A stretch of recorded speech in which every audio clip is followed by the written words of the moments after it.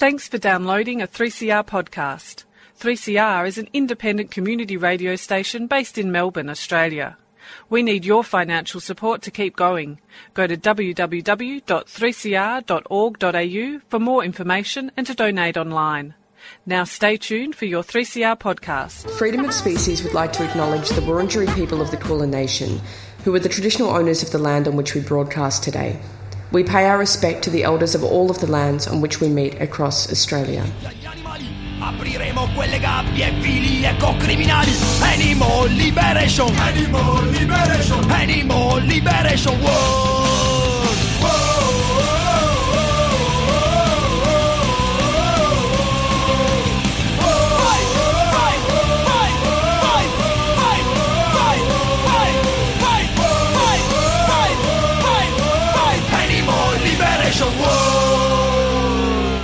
Hi and welcome to Freedom of Species. We're a show that brings animal advocacy to the airwaves of 3CR Community Radio.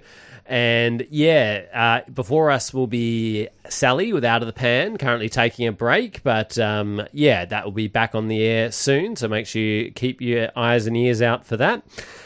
Today on the show, we're going to be talking about veganism is going to be the theme. We're going to talk a bit about our vegan journeys, how veganism has changed over the years, traveling as a vegan, social aspects of veganism, all that kind of stuff. And to discuss this, I'm joined by my partner and longtime vegan, Katie. Thanks for joining me. Thank you for having me, Nicholas. Yes, I'm Nick, or Nicholas, hosting today. And yeah, we are going to actually discuss a happy cow, study, I guess, or I'm not sure quite call it a study. But, it's their first top 10 list of vegan cities since the pandemic. Okay, there you go.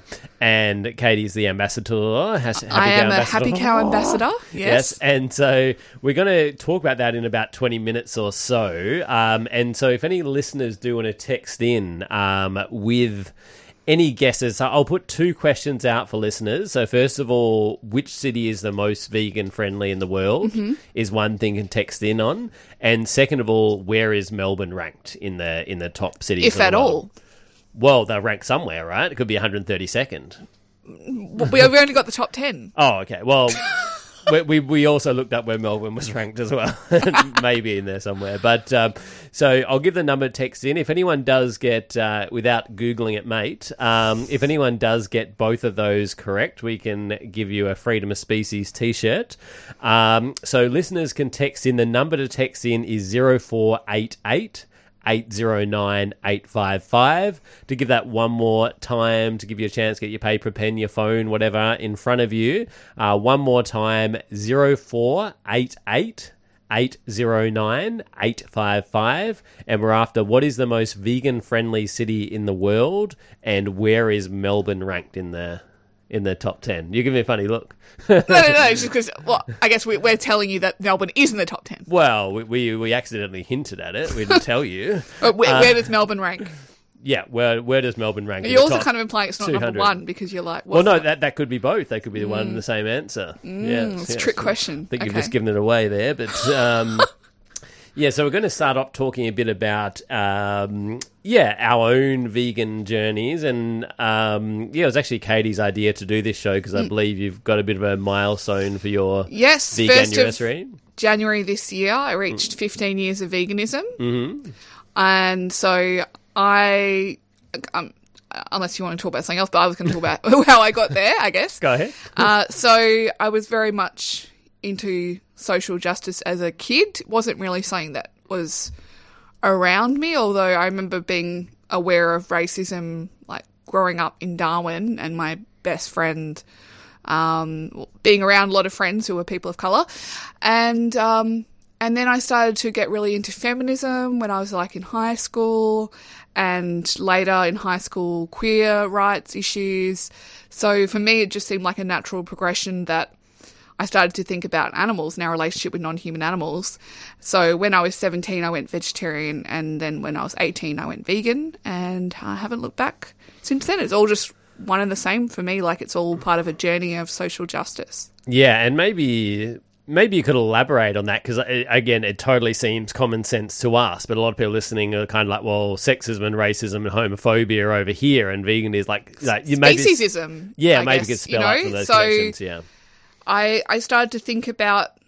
I was working at a deli at IGA, and I was in charge of preparing the roast chickens, and obviously I wasn't killing the chickens, but they'd come, headless, and then I would have to put my hand into inside their bodies and put stuffing in there and cross their legs and put them to roast. And I just started thinking about these creatures whose this was their end, this was their kind of their funerals in a way. This was their final time, and it just kind of drilled on me on it about how wrong it was. And I remember thinking about people that were ahead of their time, and we talk about feminism and the civil rights movement and people who said, oh, what a load of crap that is.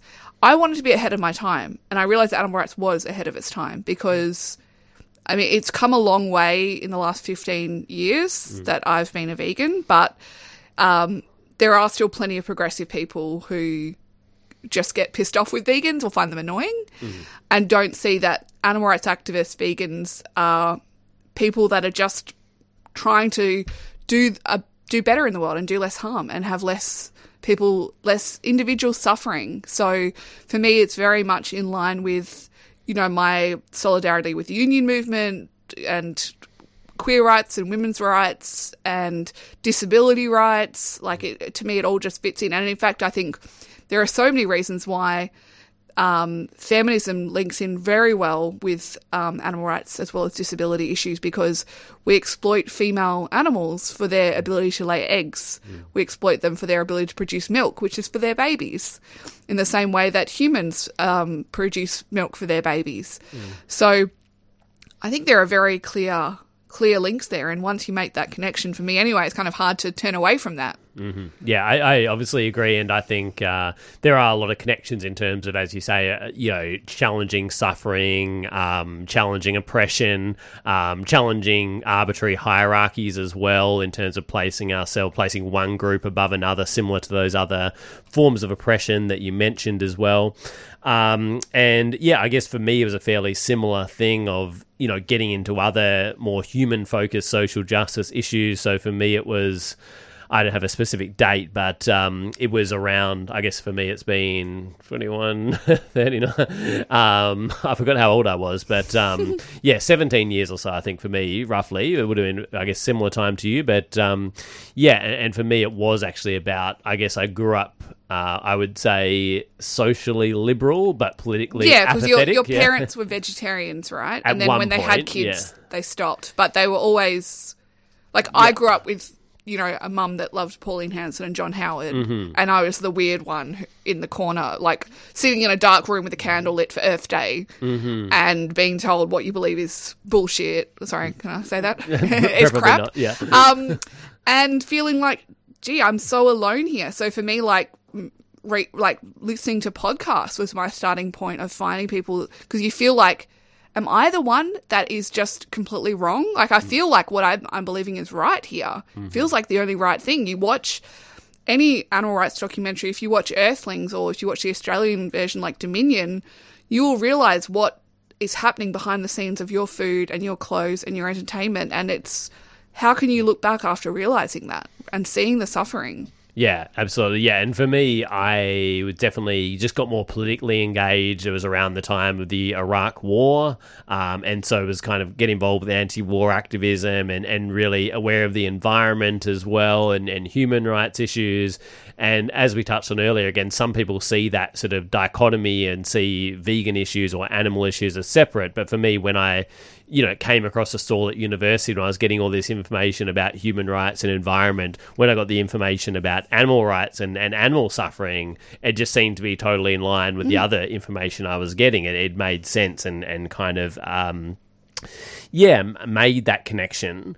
And I guess one thing I want to bring in to build on a recent episode of Freedom of Species by Trev and Caroline, but the episode was called Go Vegan Campaigns, Do They Advance or Detract from Animal Liberation? And they looked at different like try vegan, go vegan sort of campaigns, and even stuff that's not sort of going that far, but is in a similar vein, like Meat-Free Mondays and that kind of stuff as well, like a wide sort of spectrum. And one issue they looked at with some of those campaigns is that they frame veganism as a diet rather than a broad lifestyle. So for you, was it a vegan diet at first and then you made those connections, or was it always veganism was a broader thing and it made, you wouldn't buy a leather jacket as well and that kind of stuff? I think the food was definitely the first thing. Mm-hmm. And when I was a vegetarian, I bought leather shoes because I wasn't thinking that. Mm-hmm. But then when I became vegan and you look at the way that leather is used, I think I didn't cut out like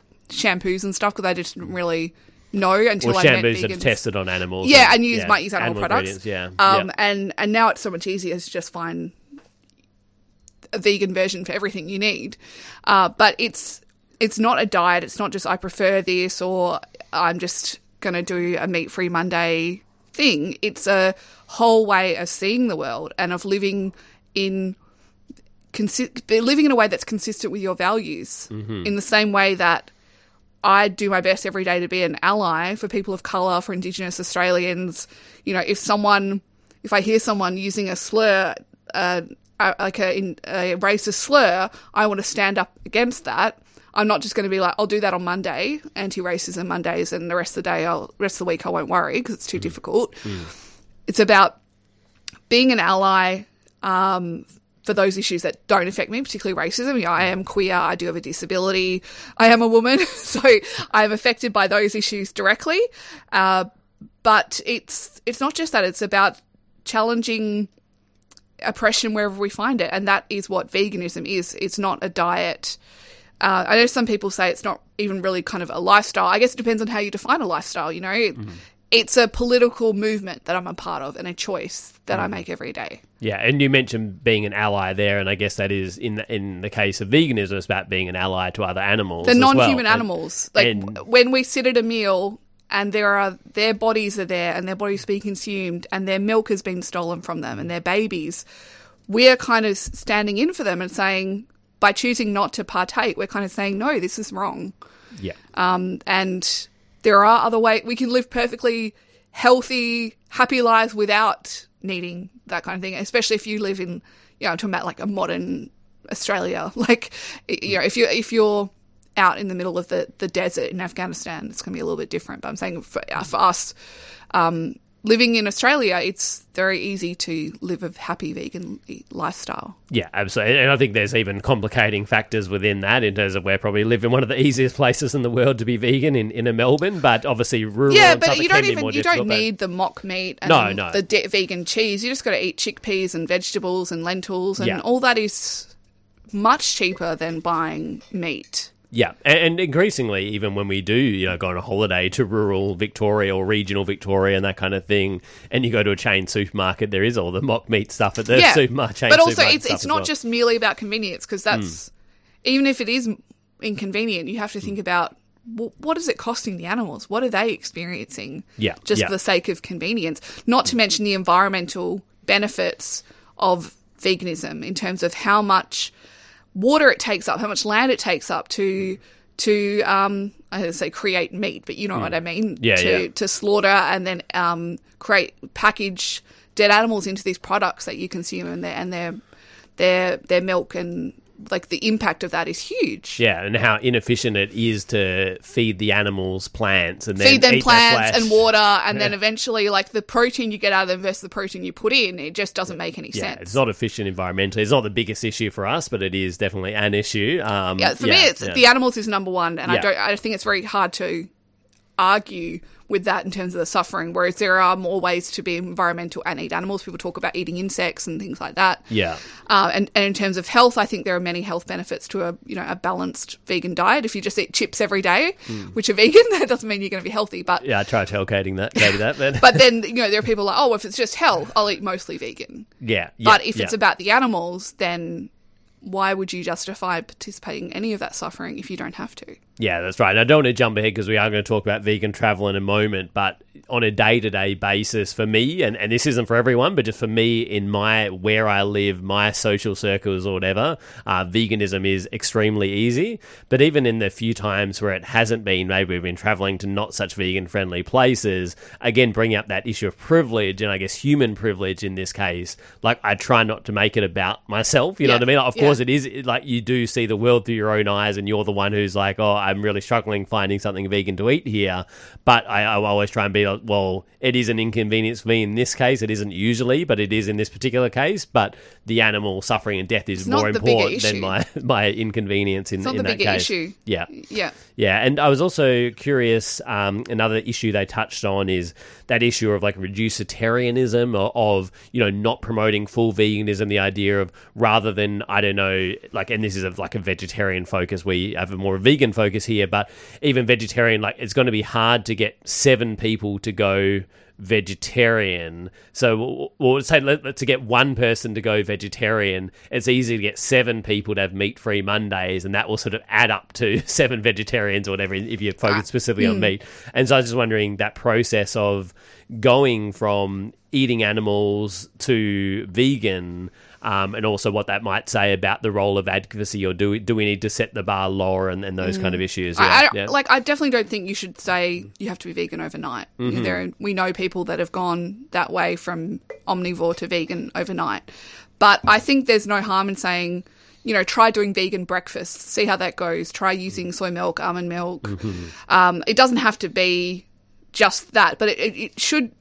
I guess for me, it's not just about switching the diet, it's about thinking more broadly. So watching a documentary about what actually what happens to your food behind closed doors, instead of just being ignorant of it, which is, it's much easier to just pretend that it's all fine and that there's such thing as a humane slaughterhouse exists. If you see the reality of it, and if you're already someone into social justice and you think about how it is built on the exploitation of females in particular, then I think it makes sense to move away from that. For me, I was like, I'll try being vegan for a month, and if I mess up in that month, it's fine. But then from 1st of January, that's it. So that kind of worked for me. And I think it's possible without kind of saying, oh, just don't have it on Mondays and then have it the rest of the week. But I guess try to incorporate it more, try it out more, try more vegan recipes. For me, it worked to set a day and be like, from this point onwards, that's it.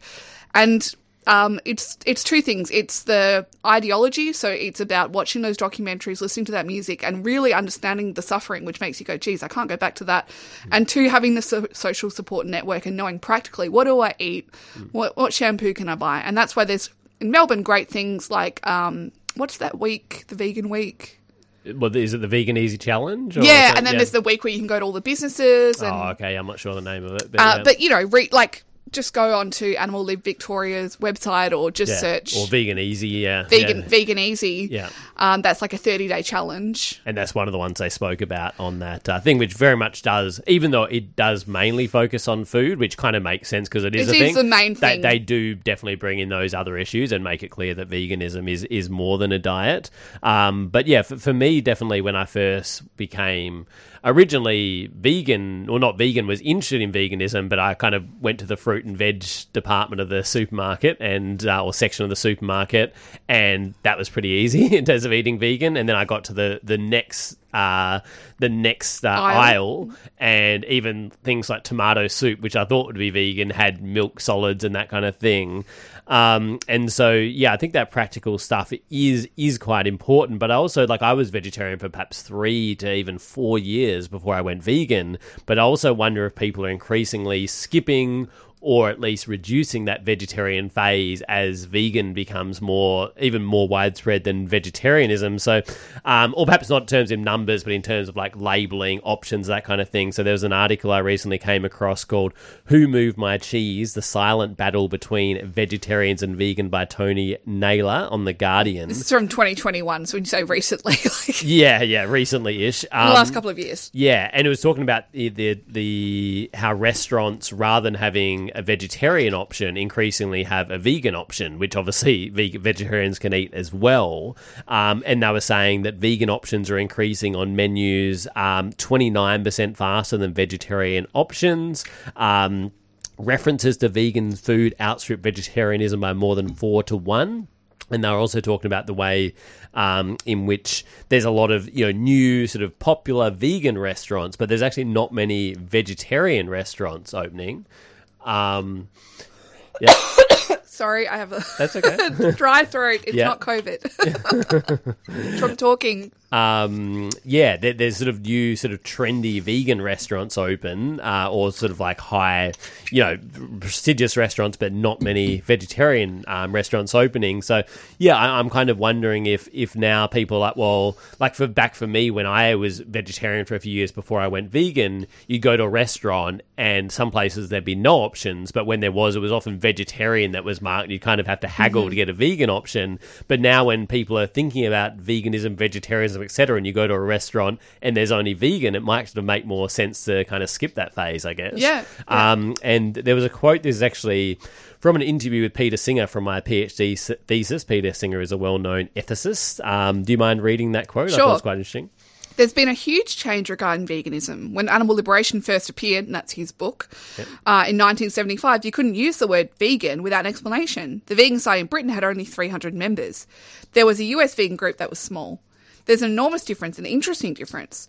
And I was surprised, if you'd asked me in 1975, I would have said, I think vegetarianism would spread and it'd be a higher level in the public than now. It would have surprised me that veganism has caught on as much as it has. Yeah, so I think that like those things like meat-free Mondays, perhaps they were a symptom of like vegetarianism being more widespread. Well, and it used to now, just be, like in terms of what Animals Australia, which is the biggest kind of animal advocacy group in Australia, it used to just be about like free-range eggs, and you probably know better than me about that history. Yeah, well, but it wasn't even necessarily pushing people towards vegetarianism. No, not necessarily, but I think even groups like that, and Peter as well in the US would often talk about veg or vegetarianism, whereas now even definitely Peter, for example, talks about veganism all the time. So and I think for me, even though all the literature I was reading, it was actually talking about eggs and dairy and cutting them out, but because it was always like go veg, go vegetarianism, I kind of felt like, okay, well, it's a bit, veganism is a bit far, but I'm kind of doing the right thing. Whereas now veganism, I think people, even if they don't go there right away, I think more people would be aiming towards that. Well, I started thinking about dairy first because of Peter. So, because I was like, okay, vegetarianism to me, it makes sense. But then they talked about stuff in the dairy industry. I'm like, oh, okay, this is kind of messed up. And then I kind of thought about it and learned more about it.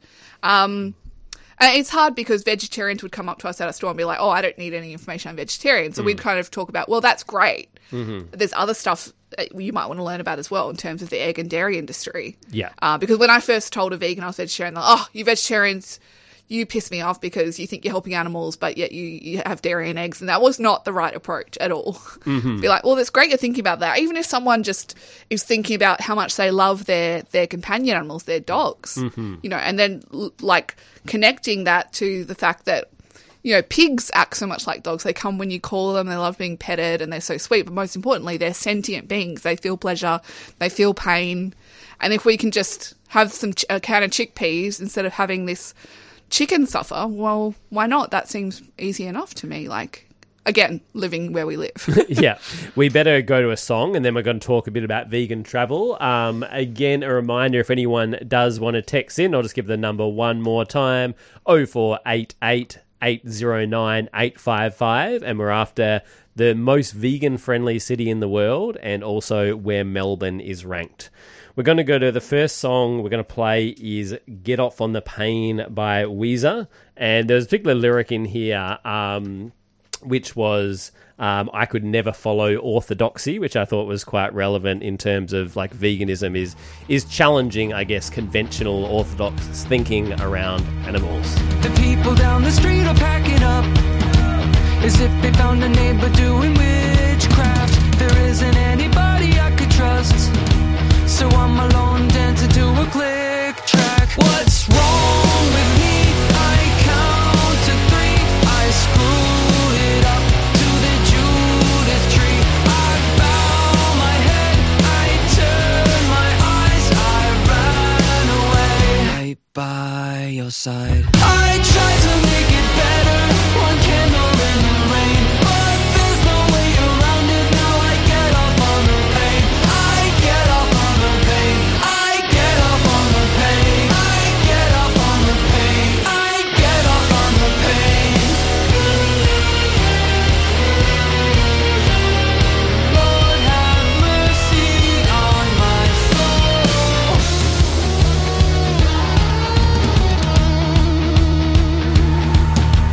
Now I wonder if a man could fly with all his sins suspended from his body. Each of us was born to live and die, but I could never follow orthodoxy. What's wrong with me? I count to 3.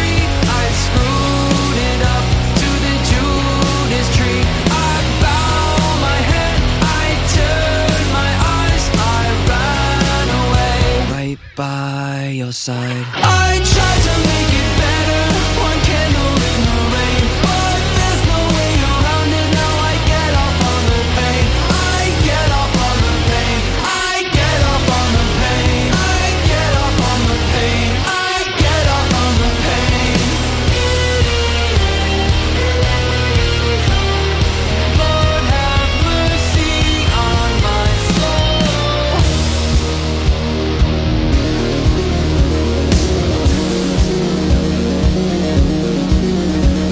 I look into my glass and view my wasting skin and say, would God it came to pass, my heart had shrunk as thin.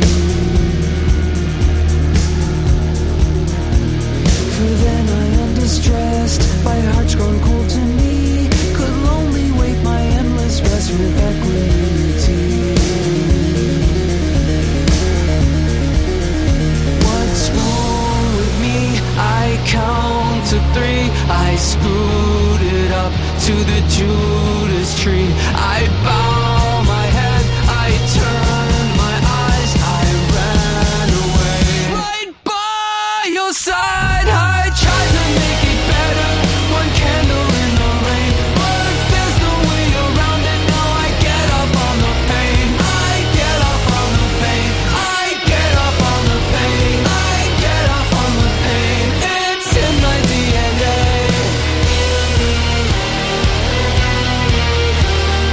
Lord have mercy on my soul.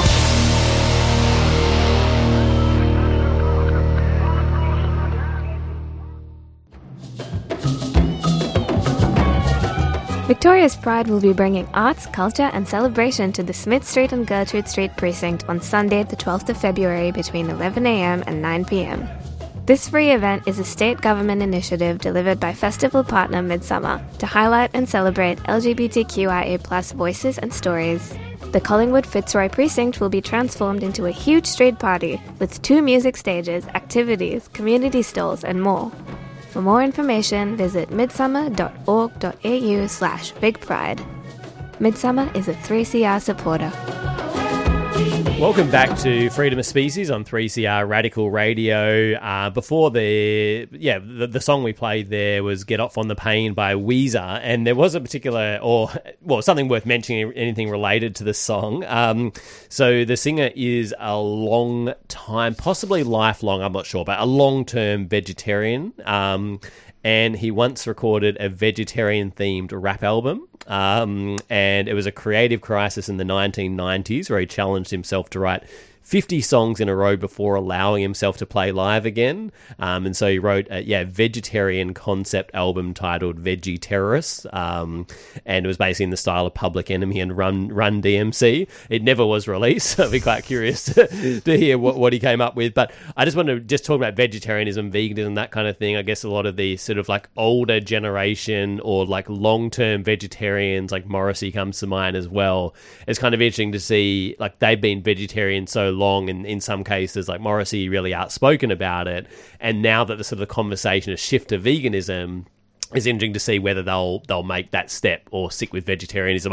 I couldn't find any evidence that Rivers Cuomo from Weezer has gone vegan, but I think Morrissey is one who's been a long-term vegetarian. I believe is is moving towards veganism, at least, if last time I heard. I'm not too up, but yeah, I thought that was kind of relevant. But we're going to go in and talk about vegan cities, vegan travel, etc. So this was Katie's thing, so I'll let you tackle it how you like. So we mentioned Happy Cow previously. For those who don't know, it's pretty much the number one website and app to find vegan-friendly, as well as it was more started out more vegetarian, but vegan-friendly. That's another example, right? Because I remember back in the day we'd use it and be like, oh, this place has vegetarian options, and we'd be like, well, we're vegan, that doesn't benefit. It is really a vegan Now it's very much focused on finding vegan-friendly or vegan restaurants wherever you are in the world. So Nick and I love travel.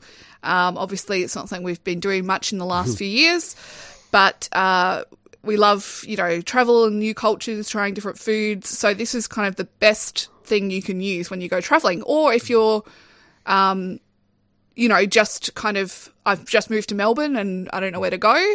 It's fantastic for finding, wherever you are, finding vegan-friendly options or vegan restaurants. Yeah, or even, just to find, as you say, vegan places around your house or apartment, or even, for example, if we're out in a different suburb we don't live in, we might have a quick look at Happy Cow if we're looking for lunch and stuff. And now it's expanded beyond just restaurants. They also have other businesses like vegan bed and breakfasts and like beauty businesses. Like in Melbourne, you've got like vegan hairdressers. So expanded beyond that. So Happy Cow released its first top 10 vegan cities list, the first one post-pandemic. And it was very exciting to see where Melbourne was. We didn't have any guesses come through, but nope. But Melbourne is the fourth most vegan-friendly city.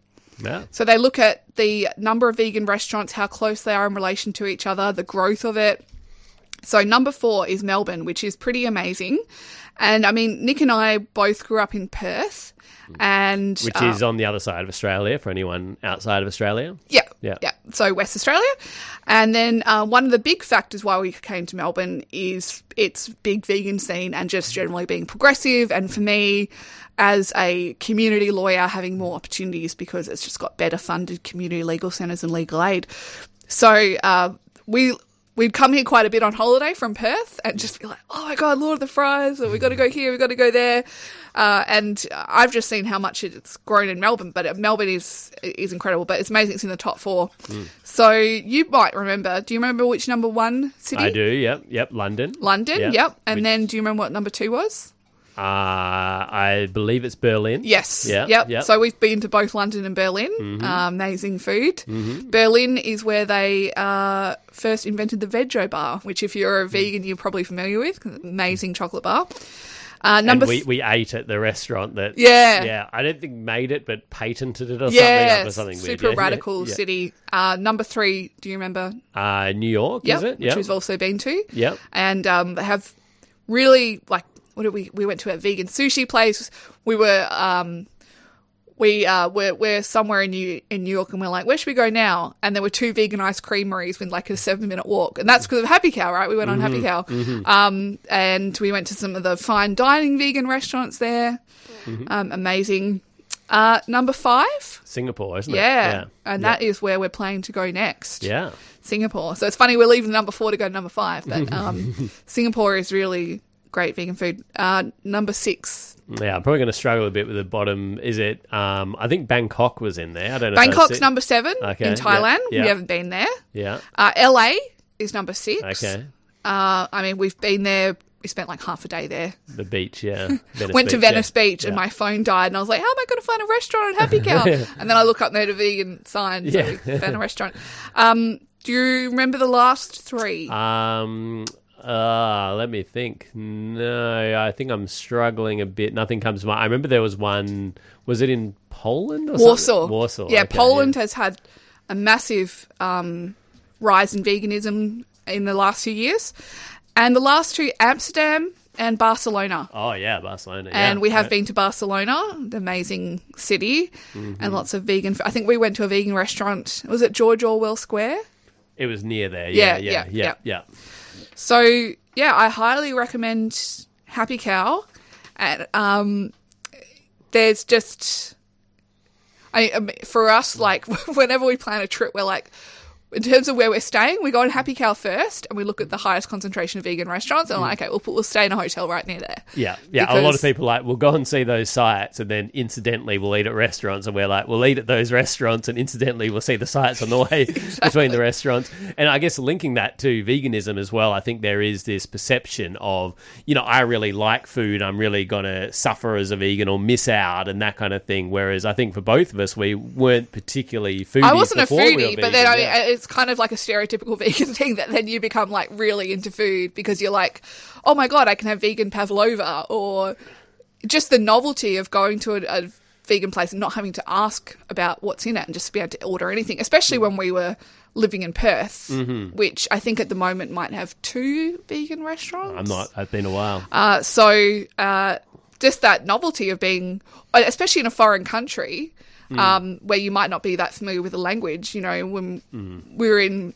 Paris and we do speak a little bit of French, but just being able to order anything off the menu, and if something messes up, it doesn't matter because you can eat anything. Yeah, absolutely. Yeah, and I think getting back to some of our points earlier, again, it is usually extremely easy because we we stay somewhere where with a bunch of vegan restaurants nearby and have a great time and eat great food. Occasionally things are out of your hands, or maybe you might be going to a city not for the food, which is strange to us, but for some people, I believe, do that. So you might go to a place for a different reason, but it's not particularly vegan friendly.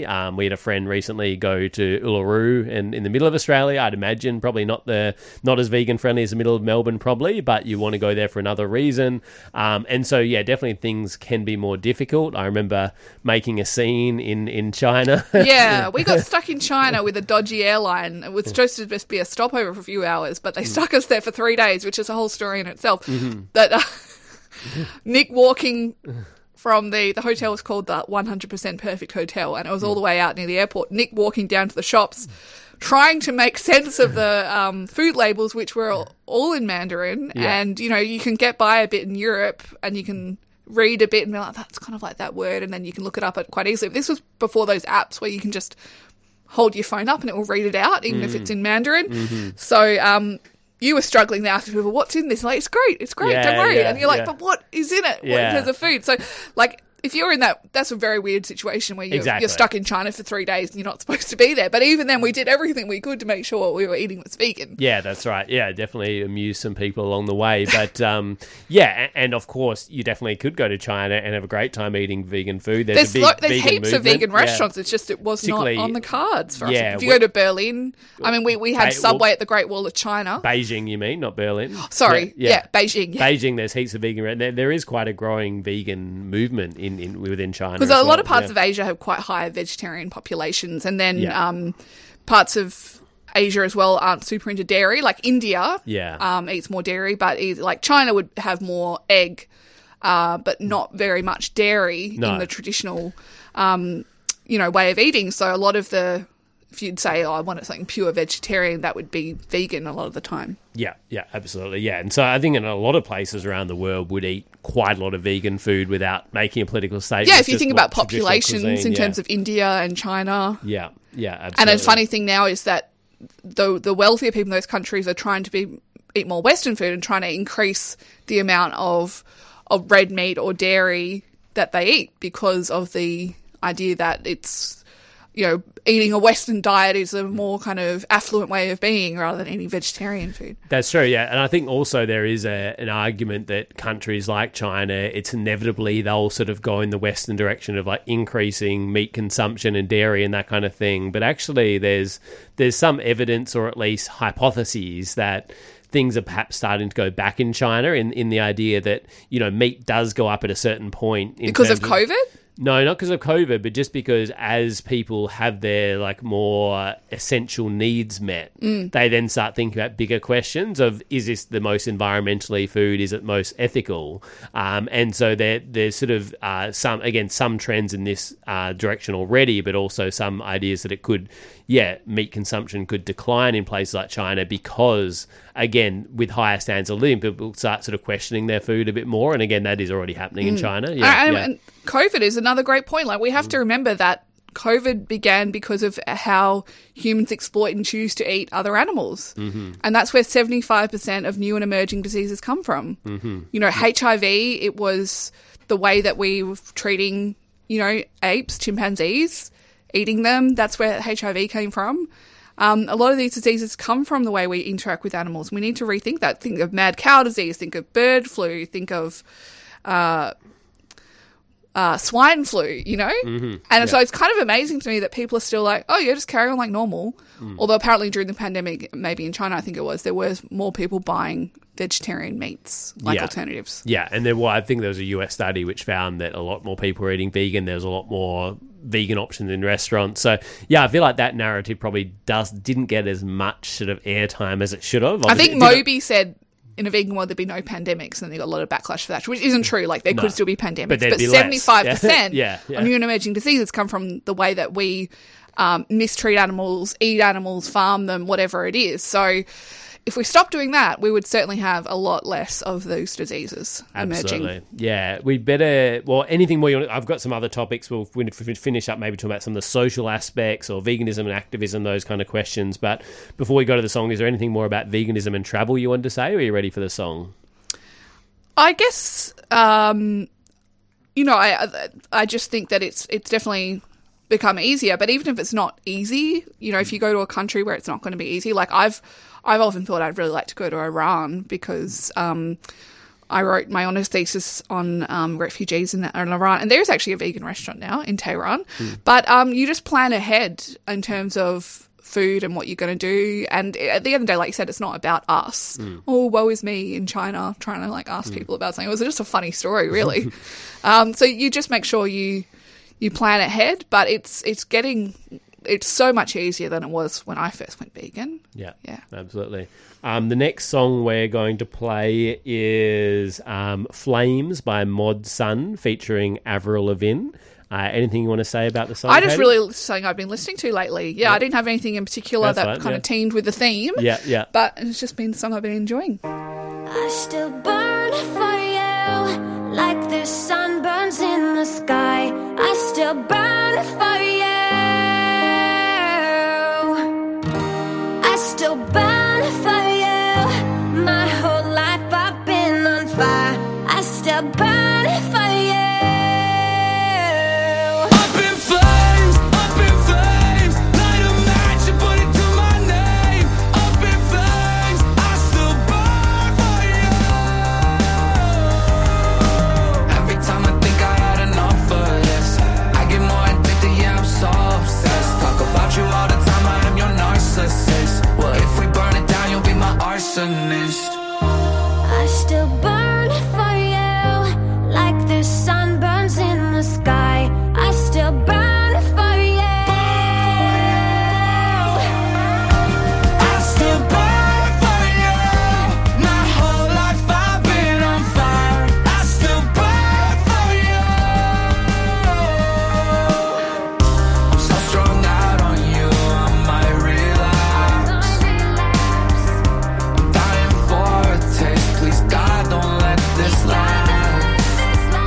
And you've been burning all of the leaves on palm trees. I'm left with nothing more than ashes. Falling to the ground like snowflakes. I almost wish would never happen. I still burn for you like the sun burns in the sky. I still burn for you. I still burn for you. My whole life I've been on fire. I still burn for you.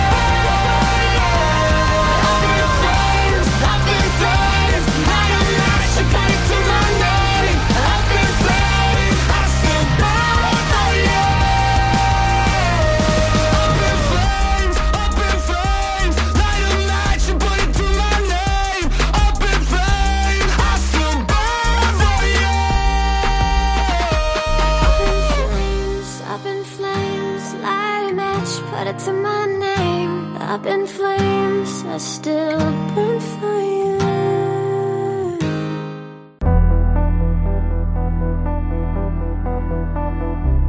Tune in to 3CR Victoria's Pride Street Party broadcast, a 4-hour special event on Sunday, the 12th of February from 12 to 4 p.m. We'll be broadcasting out on the street and featuring the voices of 3CR's queer programmers and guests, including Out of the Pan, In Your Face, PX Whānau and Queer in the Air, on topics that focus on queer pride and ongoing advocacy for LGBTIQA+ people. Listen to the broadcast on air or live from the corner of Smith and Mason Streets in Fitzroy. For more details, head to 3cr.org.au/3CR Pride Party 2023. You're listening to 3CR Community Radio 855 AM. Visit the 3CR website at 3cr.org.au/podcast to hear the most recent recording from each show, or 3cr.org.au/streaming to listen live. Welcome back to Freedom of Species on 3CR. We are today talking a show about veganism, our own veganism, how veganism has changed over the years and how veganism relates to other issues, travel, and we'll talk about activism a bit in a moment.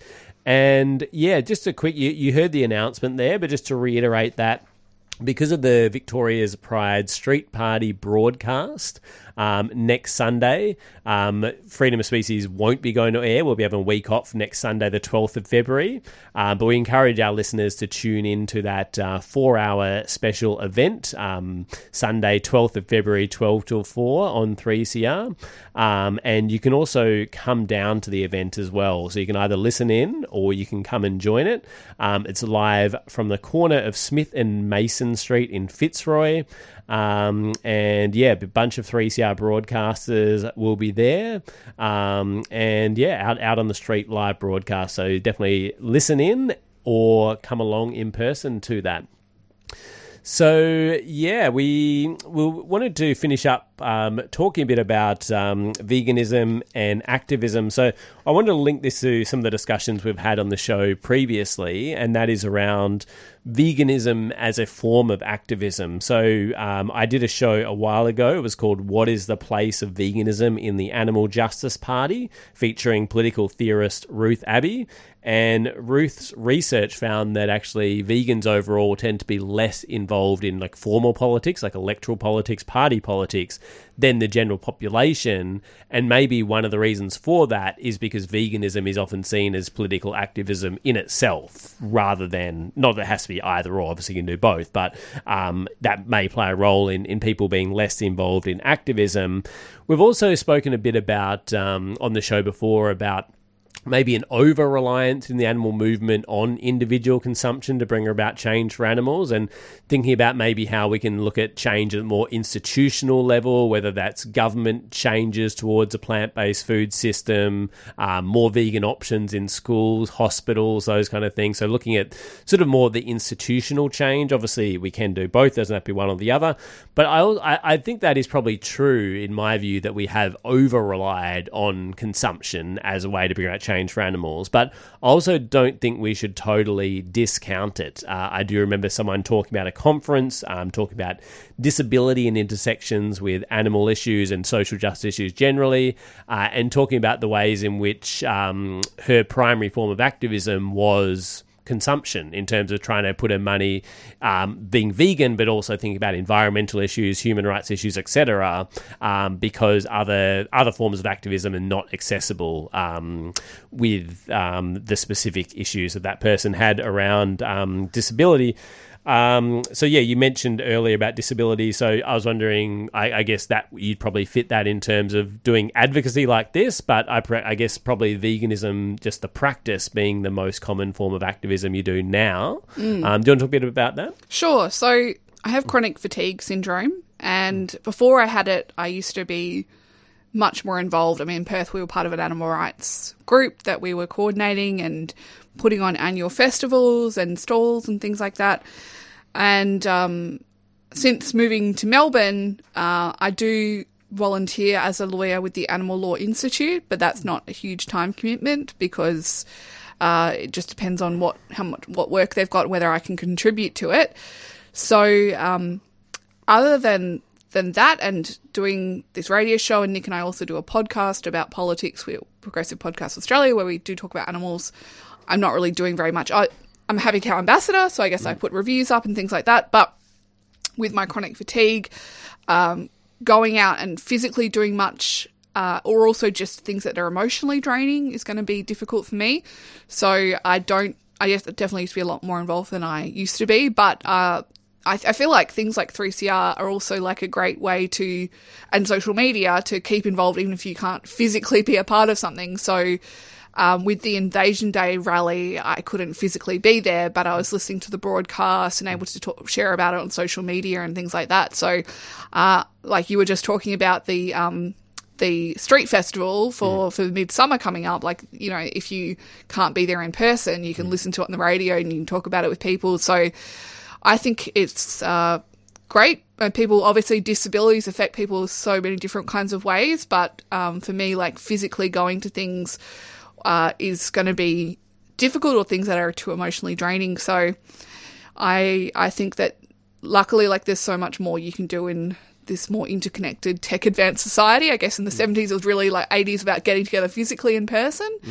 And now, especially with COVID, people have just gotten used to organising things doing it over Zoom or whatever, getting things done that way. Yeah, and I believe there's a show on 3CR, Chronically Chilled, which talks about those issues specifically around around chronic illness. Yeah, exactly. Yeah, and yeah, I think around that idea of activism and ableism, like discrimination against people with disability, I think that, you know, there's obviously nothing wrong with holding a rally, and in fact, we probably haven't done too much of that as a movement. Again, particularly in recent decades, the focus has been more on about encouraging other individuals to go individual vegan. Kind of advocacy and stalls and you know, handing out flyers and I guess showing videos of what happens to animals. But I guess where the problems or the ableism comes in, when it's like, oh, you're not a real animal activist unless you're going to this protest or unless you're doing open rescue, like rescuing animals. Yeah, I know, and that's another thing. Like, if people who are doing things where you're, you know, doing things that are illegal or breaking into things, I guess you kind of get this macho idea of you're not a real animal activist if you're not getting arrested for something and putting yourself on the line in that way. And for me, as a lawyer and a social justice lawyer, I want to keep doing my social justice work so I can't be arrested. And there's many reasons why, like, particularly people of colour, Indigenous people, would feel uncomfortable about certain actions. Immigrants as well. Yeah, that's right. So I definitely don't think it's kind of, it all has to be done one way. And there are other vegans who are more along the lines of baking the cupcakes and handing those out and being like, oh yeah, this is easy to do, and talking about it in a softer way. And then there are people that do actions that kind of shut down traffic and things like that. All of that can be totally valid part of activism, right? It's a broader range of things. People bring different skills, different things sway different people. So I definitely feel like if you're involved in an intersectional animal rights movement, then it should be about being inclusive of people wherever they're at, and that includes disability issues. Absolutely. Yeah, and I do think that Happy Cow advocacy you do is really important, because as much as, again, there might be sort of a more macho end of the movement, which is like, unless you're doing these specific things, you're not doing the real things. But I think that, like veganism, in terms of like creating the world we want, it's about sort of going, well, we can put that into practice now and kind of finding better ways to do that. And also being, rather than, again, we've spoken about it many times today, of like, the difficulty of veganism is dependent on each individual circumstance. But the more we could make it, you know, easier for more people, the more that it becomes this like celebration and kind of creating this new world that we want to see. So I think veganism, as much as it doesn't do everything, it is a powerful statement in that regard. Yeah, I mean, that's why I was initially really drawn to the idea that I could act out my animal rights philosophy every day by being a vegan. Because you think about the Israel-Palestine and how complicated that is. And I was like, what can I do? Obviously, you can get involved in like boycott movements and which is similar to veganism. Go along to rallies and stuff. But the idea that, for me, it's so simple that every day by choosing what I eat or what I wear, what products I use, I'm being part of that, and also being part of this kind of, if you just look purely at it as like a consumerist movement, how popular it's become and how other things have fallen away, and that now things that we call them ninja vegan, like things that are accidentally vegan, would now kind of push vegan and put it on the front, like White Glow toothpaste would put it at the front vegan. And it used to just be this kind of secret pasta of it. Have you heard White Glow toothpaste is vegan? So I think there's and businesses start to see that and see that there's value in catering to the vegan demographic. So as much as, I don't like capitalism, I think that within the framework that we're currently in, it's someone who's, whether you're choosing to buy certain products or not, it is sending a message. And that's why, animal agriculture gets so freaked out, things like Veganuary going big, and they tried to do their alternative movement, which didn't go too well for them because, of course, the vegans just took over, like, what the reality of, I don't know, what was it, beef thing that they were promoting or something that... Yeah, and also freaked out about vegan plant-based milks. They tried to get... cheese, they were like, let's not call it soy milk or almond milk, let's call it, like, juice. And it's like, well, no, because there's coconut juice and there's coconut milk, because they're freaking out that people are switching to alternative milk. So, which I think is hilarious. I remember there used to be, Google ads, and it would come up and it would say vegetarian recipes here, and I clicked it, and it went to an industry website about why meat is actually okay for the planet. Oh, okay. That's how scared they are, that they're like, click here for vegetarian recipes. Yeah, absolutely. And then I wrote to them, they're like, we don't do that. I'm like, well, someone's done it. Like... We better wrap up, though. I did have final thought. I think it's escaping me, but again, I think that is really important. That move to that shift in society away from animal agriculture. All right, so we're going to, I guess, just before we wrap up, we've mentioned a few of our episodes throughout the show. So if you want to check out those or any other episodes, you can check them all out at 3cr.org.au/freedom of species. You can also look us up on your favourite app. We're on a bunch of big ones, including iTunes and Spotify. Feedback, freedomofspecies@gmail.com or on social media. Stay tuned after us for rotations. And we're going to finish up with the song, I Am Disappeared by Frank Turner. Yeah, I Am Disappeared or I Am Disappeared? I Am Disappeared by Frank Turner. So we're going to finish up because we were talking about vegan travel, and this is a song all about travel. So I thought it was a relevant one to finish up with. Thanks for joining me today, Katie. No worries, thank you.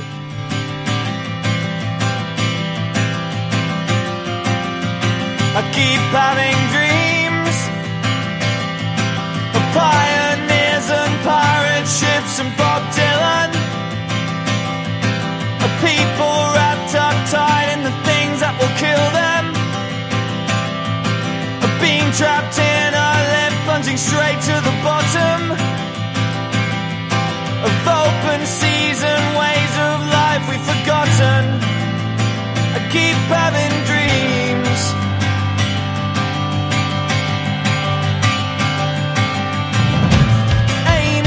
In a bar in Exeter, I went back to her house and I slept beside her. She woke up screaming in the middle of the night, terrified of her own insides. Dreams of pirate ships and Patty Hearst, breaking through a life over-rehearsed. She can't remember which came first, the house, the home, or the terrible thirst. She keeps having dreams.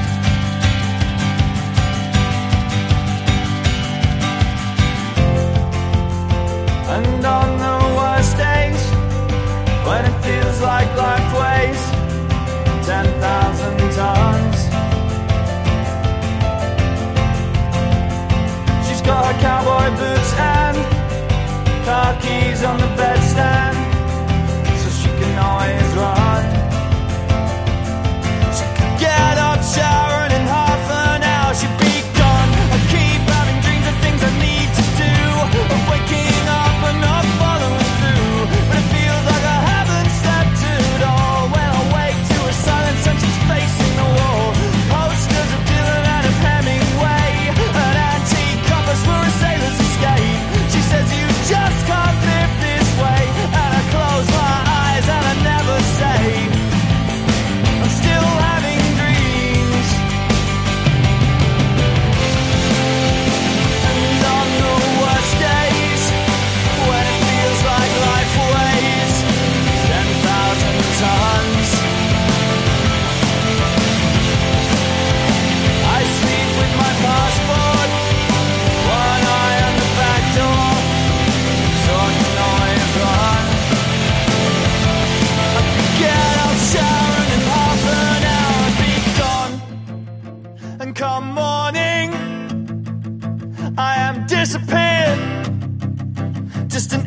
print on the bed sheets.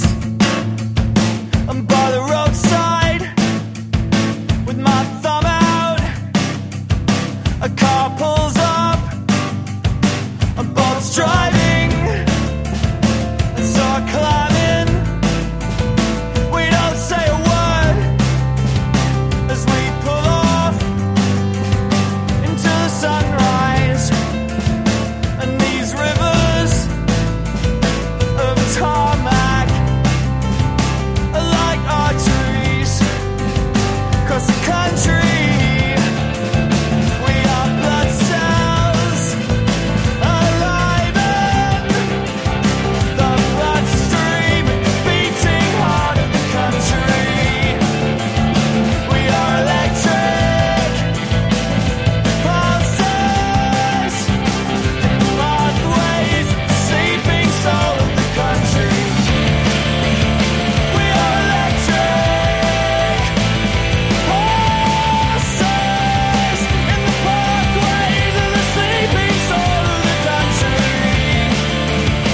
We are electric, the sleeping You've been listening to a 3CR podcast produced in the studios of independent community radio station 3CR in Melbourne, Australia. For more information, go to allthews.3cr.org.au.